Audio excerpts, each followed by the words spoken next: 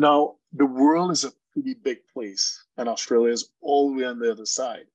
So Mhm. how is it that Paul looked at a map of the world and decided on Paraguay? Yeah, so a little bit of my background. I've been a crypto investor for a long Right. time, and the interesting thing, if you want to leave Australia, similar to the US, you have to do basically something of an exit tax, where you have to pay out all the capital gains that you owe to the government, basically before you leave, so that you can sort of break ties with them. Now, in early 2021, the crypto market had just crashed. And again, listening to advice online, was like, okay, if you want to leave, now's not a bad time, right? Because as you do sort of cash out, as you leave, the amount of capital gains that you'll be cashing out will be smaller. So I saw this as an opportunity to start investigating different options.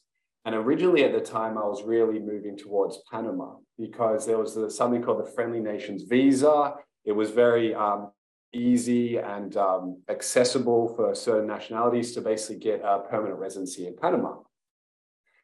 Now, just as I was looking into it, they actually changed the rules and then they made that a lot more difficult to obtain, which is basically how things are today.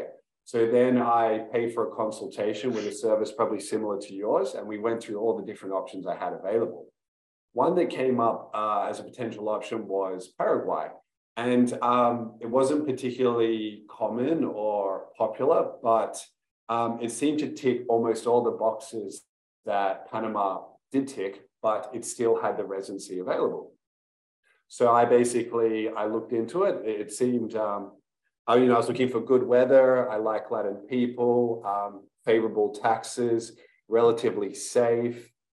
It ticked a lot of boxes for me. So I investigated. It looked like a good option. And then with another Australian friend of mine I met online, we both made the plan to leave together.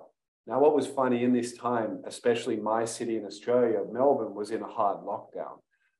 So much so that we actually had to write a letter to our government requesting permission just to leave Australia.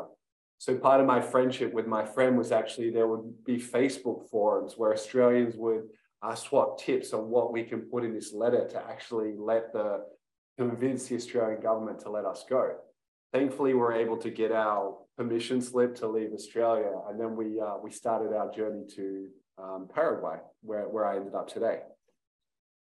So if you're a 6, 7, or 8-figure investor, entrepreneur, or business owner who needs a tailor-made solution from a qualified team of professionals, we can help you achieve the international lifestyle, the freedom, and even the tax savings you're looking for. Visit us at htj.tax and live that international life. Absolutely.